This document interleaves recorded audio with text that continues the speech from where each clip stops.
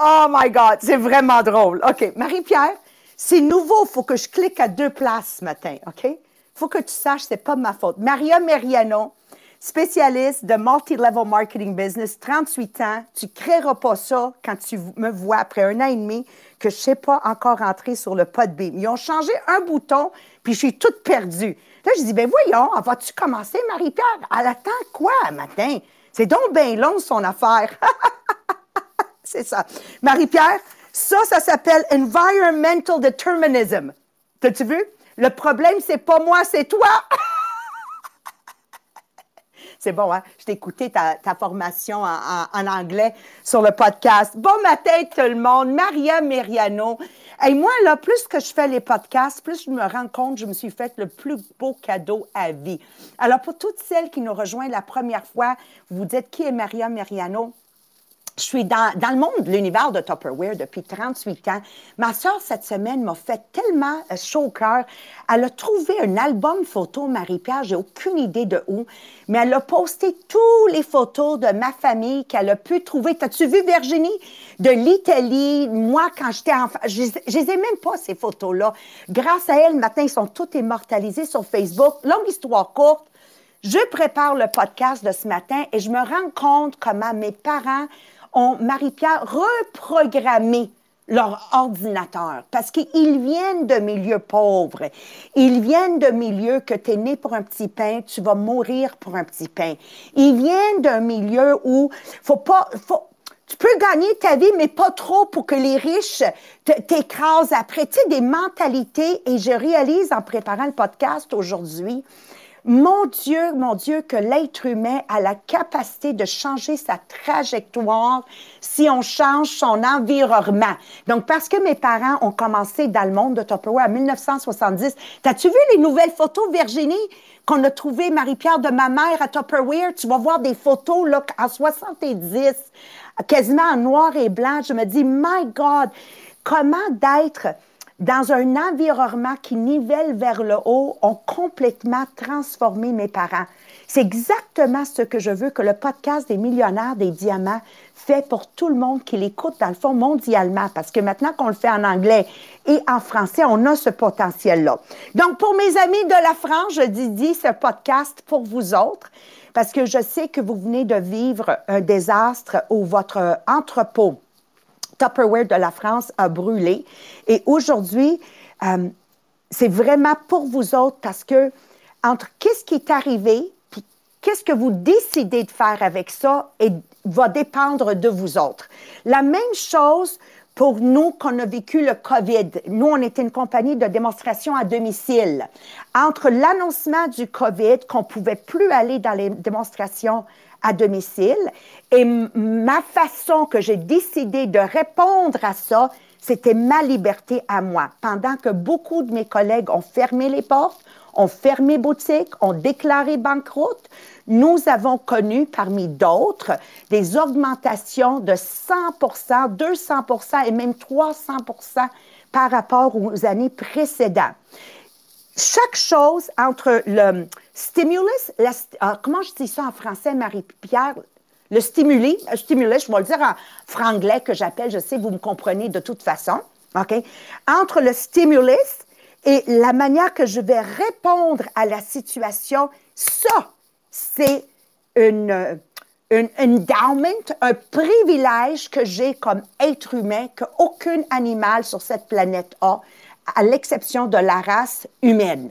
Et c'est de ça qu'on va parler aujourd'hui. Alors, je vais vous partager, j'ai dit à Marie-Pierre, laisse-moi commencer avec l'histoire, parce que je crois de donner une histoire va beaucoup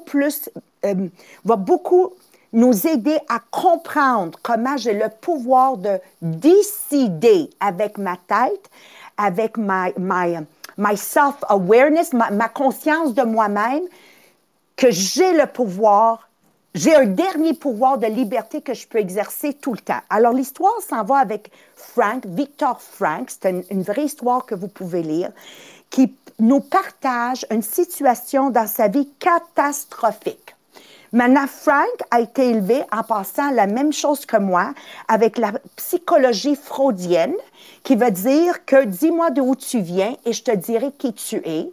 La psychologie freudienne dit si tu es né pour un petit pain, tu vas mourir pour un petit pain, que qu'est-ce que j'ai vécu à mon enfance va déterminer toute ma vie d'adulte pour moi. Alors, Frank vient du même milieu que moi. C'est comme ça qu'on est élevé.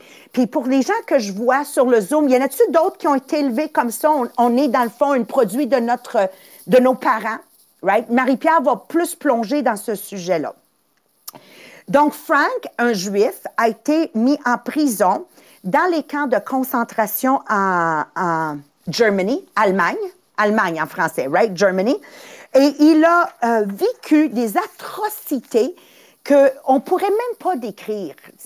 Moi, j'ai déjà lu un livre sur les atrocités de les Nazi camps, puis je peux vous dire qu'après une page, hey, je suis en train de vous le dire, puis tout de suite, on devient ému. J'ai jamais été capable de lire le livre. Je l'avais acheté quand j'avais été visiter The Nazi Camp. You can't read it. C'est impossible de le lire sans... without breaking down. You just can't. Si moindrement tu as un cœur, c'est impossible de le lire. Puis deuxièmement, je m'avais dit, ça me donne quoi de lire ça? Ça me donne quoi? À part de réaliser à quel point un être humain peut être méchant, right? So, I didn't want to go there.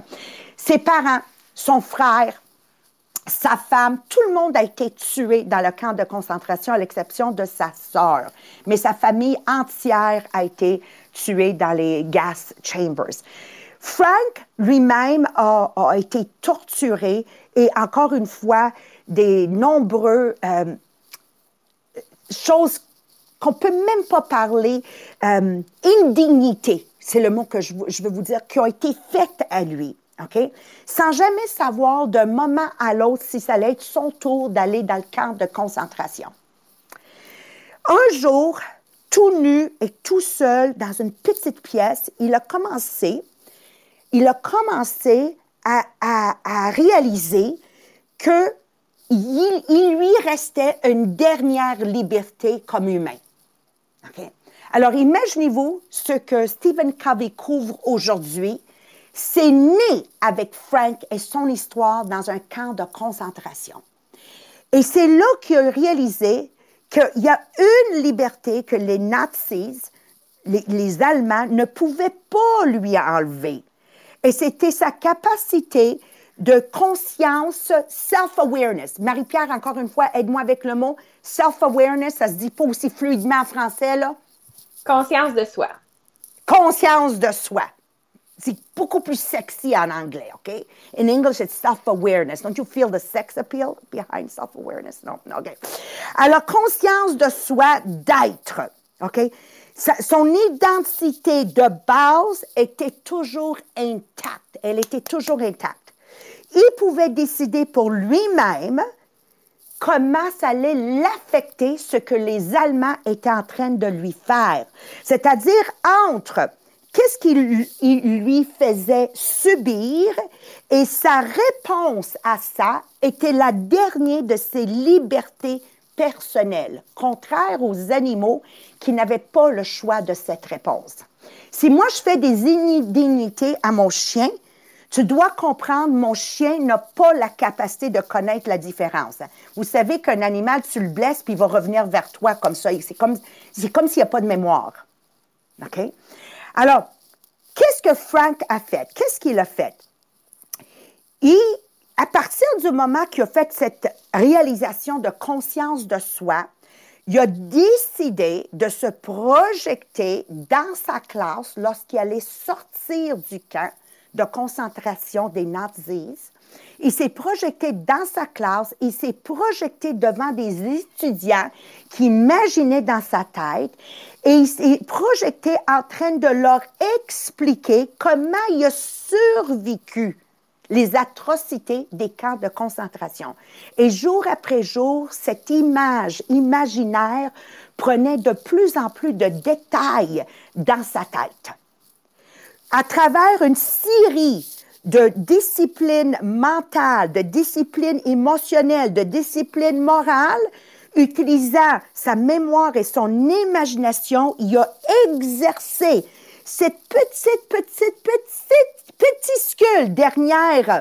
dernière liberté aussi petit qu'un embryon qui lui restait, et cette petite capacité de choisir sa pensée, comment il allait réagir à ce que les Allemands étaient en train de faire, a grandi et grandi jour après jour.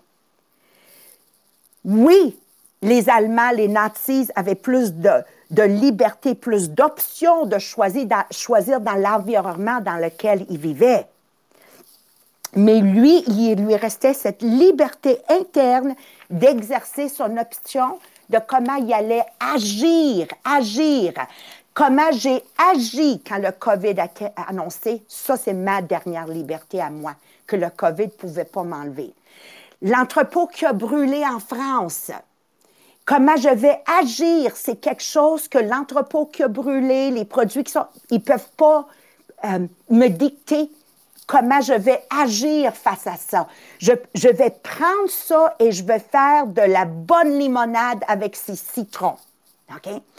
The last of the human endowments. Endowments, je ne sais pas comment le dire en français, but endowments de conscience de soi entre le stimulus, qu'est-ce qui arrive et ma manière de répondre, c'est ma liberté que j'ai comme être humain qu'aucun animal sur Terre peut avoir.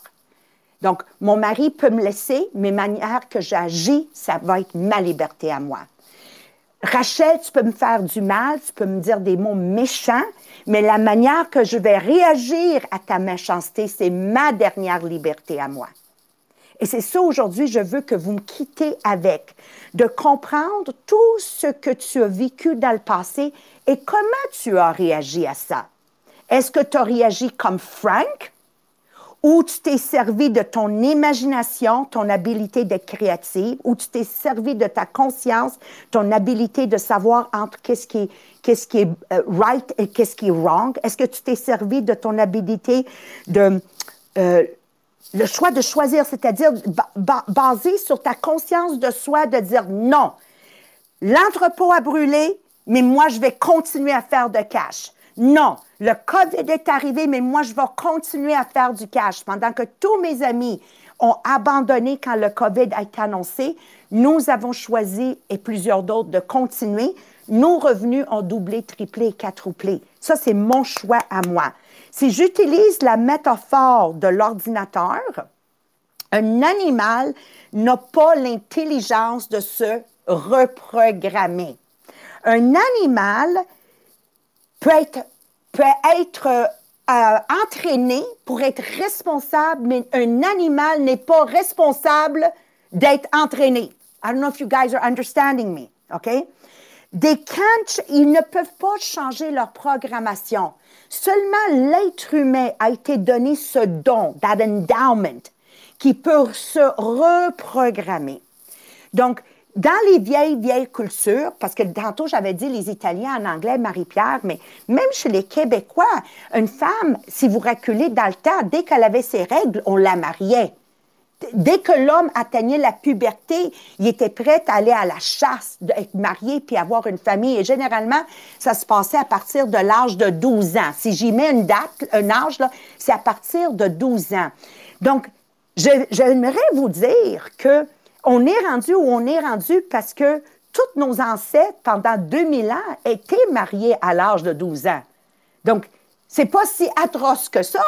Il faut comprendre qu'à partir de cet âge-là, dans le fond, on est majeur et vacciné et que je pourrais commencer à changer ma trajectoire.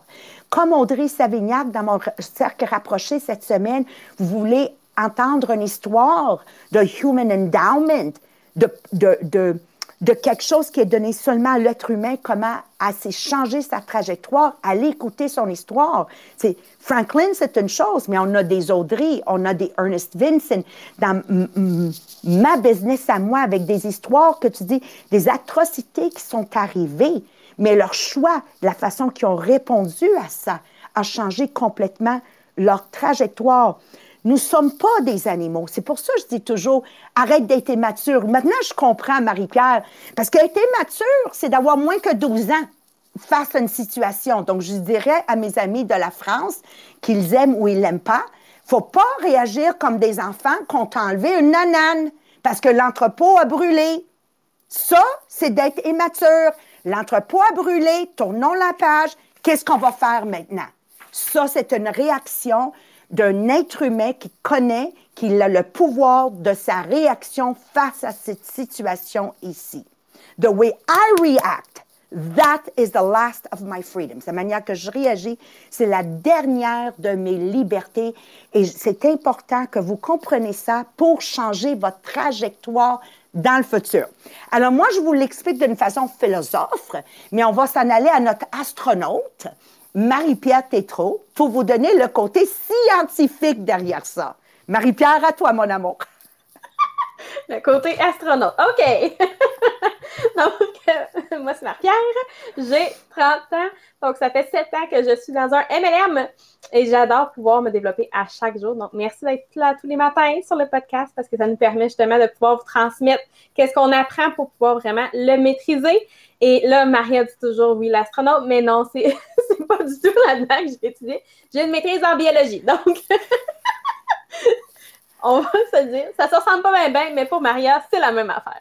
Donc là, si vous êtes sur Podbean, si vous êtes sur Facebook Live, sur les 2 plateformes, assurez-vous de, oui, commenter durant le podcast, mais aussi de partager parce qu'on a l'objectif de bâtir 1000 millionnaires et d'agrandir notre communauté qui nivelle toujours vers le haut. Donc, à partir du groupe Les Millionnaires des Diamants, le groupe inspirationnel. Donc, assurez-vous, oui, d'être présent sur ce groupe-là et de toujours partager aussi parce qu'on a plein de monde qui ont commencé justement à partager des fois des pensées positives, un document inspirant, une vidéo inspirant. Mais si vous avez le goût de partir en live et nous raconter quelque chose qui vient de vous arriver, quelque chose d'inspirant, c'est la place pour parce que c'est vraiment une place où il n'y a pas de jugement. Donc, c'est vraiment la place pour pouvoir vous exprimer si vous voulez. Donc, un gros merci à tous ceux qui sont présents. On a dépassé plus que 1700 personnes déjà sur le groupe, Maria. On est plus que 1700 sur le groupe. Ouais! C'est super excitant de voir ça grandir. Donc, un gros merci. Donc, continuez à partager toujours en disant pourquoi vous écoutez le podcast. Comme ça, ben, c'est comme ça qu'on va réussir à agrandir notre communauté. Donc là, oui, si on y va avec le sujet du jour. Et là, on y va avec le miroir social, qui est comme la deuxième partie. En fait, le miroir social, c'est quoi? C'est de dire, bien, si la seule vision qu'on a de nous-mêmes vient des paradigmes sociaux actuels, vient des opinions, les perceptions des gens qui nous entourent, c'est de dire que notre vision de nous-mêmes est un reflet dans la salle des miroirs fous dans un carnaval qu'on va aller là. Tous les miroirs fous, c'est de dire que ta vision de toi-même, c'est ça. Donc, c'est peut-être déjà fait dire « Ah, toi, t'es jamais à l'heure. Ah, pourquoi tu peux jamais garder quelque chose en ordre? » Mais ça ne veut pas dire que ça, c'est vrai, mais c'est plutôt la vision des gens que des fois, ça est plus une projection qu'une réflexion. Donc, vraiment, c'est de dire que le reflet du paradigme social, c'est que oui, ils disent qu'on est déterminé par le conditionnement et les conditions autour de nous. Oui, on le sait que le conditionnement dans nos vies a quand même un gros pouvoir, mais de dire que c'est une détermination, qu'on n'a aucun contrôle sur cette influence-là, ça nous amène ailleurs complètement. Ça nous crée des cartes complètement différentes. Dans le fond, il existe 3 cartes sociales, 3 théories sur le déterminisme. C'est meilleur en français, hein, Maria? Le déterminisme. Ça sonne mieux. Qui sont plus acceptés, justement, socialement. Puis vous allez voir que c'est quelque chose que vous avez déjà entendu, c'est sûr et certain. Donc, la théorie numéro 1, c'est le déterminisme génétique qui dit, dans le fond, c'est parce que c'est tes grands-parents qui te l'ont donné. Dans le sens que peut-être que tu t'es déjà fait dire toi, tu as tel caractère parce que tes parents avaient ce caractère-là, tes grands-parents avaient ce caractère-là. C'est dans ton ADN. C'est quelque chose que tu as hérité. Tu n'as pas le choix. C'est vrai, hein? Oh my God, il y en a tellement qui disent ça. Ton caractère vient de ta grand-mère. Exactement. Donc, si vous avez justement ce genre d'exemple-là, allez l'écrire dans les commentaires. Si vous avez quelque chose que justement tout le monde disait ben toi, c'est dans ton ADN. Tu peux rien faire, c'est dans ton ADN. Ben, moi, Marie-Pierre, mon père, il dit toujours, toi, tu fais partie des Mérianos, parce que je suis travaillante, je suis à mon affaire. Lui, il pense que j'ai le DNN des Mérianos. Il comprend pas, c'est un choix que j'ai fait. Il y a d'autres Mérianos, là, qui sont loin, loin, loin, loin, loin d'être à leur affaire puis travaillant comme moi. Mais c'est drôle que ces Mérianos-là, ils les voient pas. Stéphanie qui dit ton mauvais caractère, toi, il vient de ton côté de ton père.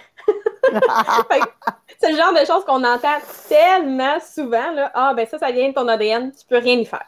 Donc, ça, c'est la théorie numéro 1. le génétique. Le numéro 2, c'est le déterminisme psychique. En fait, qui veut dire, c'est parce que tes parents t'en l'ont fait. Dans le fond, de dire, c'est ton éducation, tes expériences quand tu étais plus jeune qui t'ont exposé à certaines tendances. Puis là, maintenant, ça a structuré ton caractère. Par exemple, t'aimes pas ça parler devant un groupe, c'est parce que c'est la façon que tes parents t'ont élevé. Tu te sens coupable quand tu fais telle chose, c'est parce que tes parents t'ont élevé comme ça. Ouais. C'est-à-dire, c'est tes parents. C'est le fun. Allez-y dans le chat, dites-nous-le ou sur Facebook Live. Tes parents, c'est quoi, d'après vous, que vos parents vous ont transmis? En passant qui n'est pas vrai, là, mais qu'on t'a fait croire que c'est vrai. C'est bon, hein? Parce que, encore là, moi, ma soeur et mon frère, on est élevés par les mêmes parents. Puis, on peut se le dire, on est loin d'être pareil. Tellement. C'est là qu'on le voit que c'est pas quelque chose de vrai. La théorie numéro 3 qui est acceptée, c'est le déterminisme environnemental. Dans le fond, c'est de dire c'est parce que c'est ton patron qui a fait ça, c'est parce que ton conjoint a fait ça, c'est parce que tes enfants ont fait ça, ou c'est parce que c'est la situation économique. C'est tout autour de toi, finalement, qui est responsable de ta situation. Donc, chacune de ces théories-là, c'est tout basé sur la théorie, justement, comme Maria disait, le stimulus et la réponse, que c'est un peu comme l'histoire de l'expérience de Pavlov, qu'on le voit avec les chiens. Donc, il disait, OK, si je sonne la cloche puis que je leur donne de la nourriture, ils vont associer les deux ensemble et qu'au fur et à mesure, des fois, ils ne donnaient pas la nourriture, mais ils sonnaient la cloche, puis les chiens réagissaient comme s'ils allaient avoir la nourriture. Donc, c'est de dire, on est conditionné pour répondre d'une certaine façon à un stimulus particulier. Mais on se rend compte que tout ça, c'est tout un paradigme avec le déterminisme qui provient pratiquement toujours avec des études avec des animaux. Donc, ça n'a pas un lien nécessairement avec les humains parce que nous, justement, on a notre conscience de soi qui est un don humain qu'on est les seuls à avoir. C'est unique chez les humains et c'est pour ça qu'on s'élève justement au-dessus du monde animal et toutes les histoires de déterminisme, finalement, c'est pas là où on va apprendre, mais vraiment, on va réaliser notre plein potentiel en exerçant ce don-là de notre conscience de soi. Maintenant, c'est de réaliser que oui, on peut l'exercer pour réaliser notre plein potentiel. Donc, entre le stimulus et la réponse, c'est encore toujours notre plus grand pouvoir, c'est la liberté de choisir. Merci, Marie-Pierre, merci. Puis c'est tellement... Là, je comprends mon père, il disait toujours, « T'es pas un animal! T'es pas un animal! » Avec son vocabulaire limité, mais il avait tellement raison. Puis ces tests-là, Marie-Pierre, ils ont tous été faits avec des animaux. Pavlov's theory, like all of them. We are not animals. We have this unique don de le pouvoir d'être... moi, je sais qu'il l'appelle conscience de soi, là, mais d'être au courant réellement qu'est-ce qui se passe dans ma vie. Puis je vous le dis, allez écouter le cercle rapproché de Maria. Il y a des histoires là-dedans là, qui décrivent exactement ça. Donc, posez-vous la question ce week-end. À quel point que j'ai laissé ma programmation génétique déterminer qui je suis devenue aujourd'hui? Parce qu'aujourd'hui, vous venez de recevoir le secret, qui veut dire tu as le pouvoir de te reprogrammer. Ou posez-vous la question, à quel point que j'ai laissé de psychic déterminer? Mes parents m'ont fait ça. Combien de nous? Oui, mais c'est mes parents. T'sais, on l'a l'histoire, Marie-Pierre. 2 enfants qui sont nés dans la même famille, père alcoolique, mère, whatever, père en prison. Et on a posé la question aux enfants, 30 ans plus tard, pourquoi vous êtes devenus comme vous êtes devenus? Un a fini comme son père, alcoolique, prison, etc. Et l'autre, un grand avocat à New York. Il dit, les deux ont eu exactement la même réponse, les jumeaux. Séparément, ils ont été posés la question. Le premier a dit, avec des parents comme j'ai eu, qu'est-ce que j'aurais pu faire? Quoi d'autre? Je ne sais pas quoi d'autre j'aurais pu faire. Le deuxième, qui est devenu un grand avocat, qu'est-ce qu'il a répondu? Avec des parents comme les miennes, quoi d'autre j'aurais pu faire? Même réponse. Différentes façons de voir quelque chose. Donc, physique, psychique, mes parents me l'ont fait. Ou êtes-vous quelqu'un que souvent vous avez jeté le blâme sur votre patron? Vous avez jeté le blâme sur votre propriétaire, vous avez jeté le blâme sur le gouvernement, Avez-vous déjà fait partie de ces gens-là? Bien, peut-être aujourd'hui, c'est le temps que vous repreniez cet unique don qui vous a été donné, qui n'a pas été donné à aucun animal dans le royaume animal, à part de nous, la race humaine, qui a le pouvoir de choisir et se reprogrammer. Et je vous demanderai bien cette fin de semaine de faire une réflexion sur vous-même et vous poser la question. Comment je peux me reprogrammer?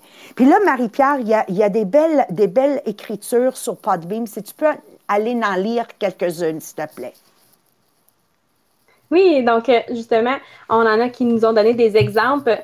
Puis Virginie nous dit, j'ai passé ma vie à essayer de me reprogrammer. Mes parents m'ont souvent reproché de ne pas être comme eux. Lise nous dit, lentement mais sûrement, j'ai changé mes mauvaises habitudes pour y arriver. C'est quand on est décidé qu'on voit les changements. Et Ricky, j'aurais pu me droguer comme mon frère, mais je me disais non, je veux pas être comme lui. Voilà. Le choix revient à nous, hein? On vient tous d'un milieu, puis qu'est-ce qui arrive après, c'est notre décision à nous. Je sais que je vous ai raconté l'histoire de Frank, un juif qui a été pris dans un camp de concentration, mais entre vous et moi, nous n'aurons jamais à vivre des telles atrocités. Et dans ma tête, je me dis, si Frank a pu s'en sortir, pourquoi pas moi? Si Frank a pu devenir un grand philosophe, qu'aujourd'hui, il nous a amené cette partie-là de conscience de soi, pourquoi pas moi? C'est quoi mon excuse à moi? Oublions pas, le podcast des millionnaires des diamants, c'est pour niveler vers le haut, devenir des meilleures personnes à chaque jour en s'entourant de gens qui ont envie de faire ça. Mais au bout du jour, regardez derrière moi, c'est de bâtir 1000 millionnaires et plus. Parce que plus que vous êtes financièrement à l'aise, libre de dette, libre d'hypothèque, plus que vous allez aider des gens autour de vous et faire du bien aux autres. Au bout du jour, c'est qu'est-ce qu'on laisse derrière nous qui fait qu'on vit éternellement et non nos avoirs dans un compte de banque, mais bien le bien qu'on fait.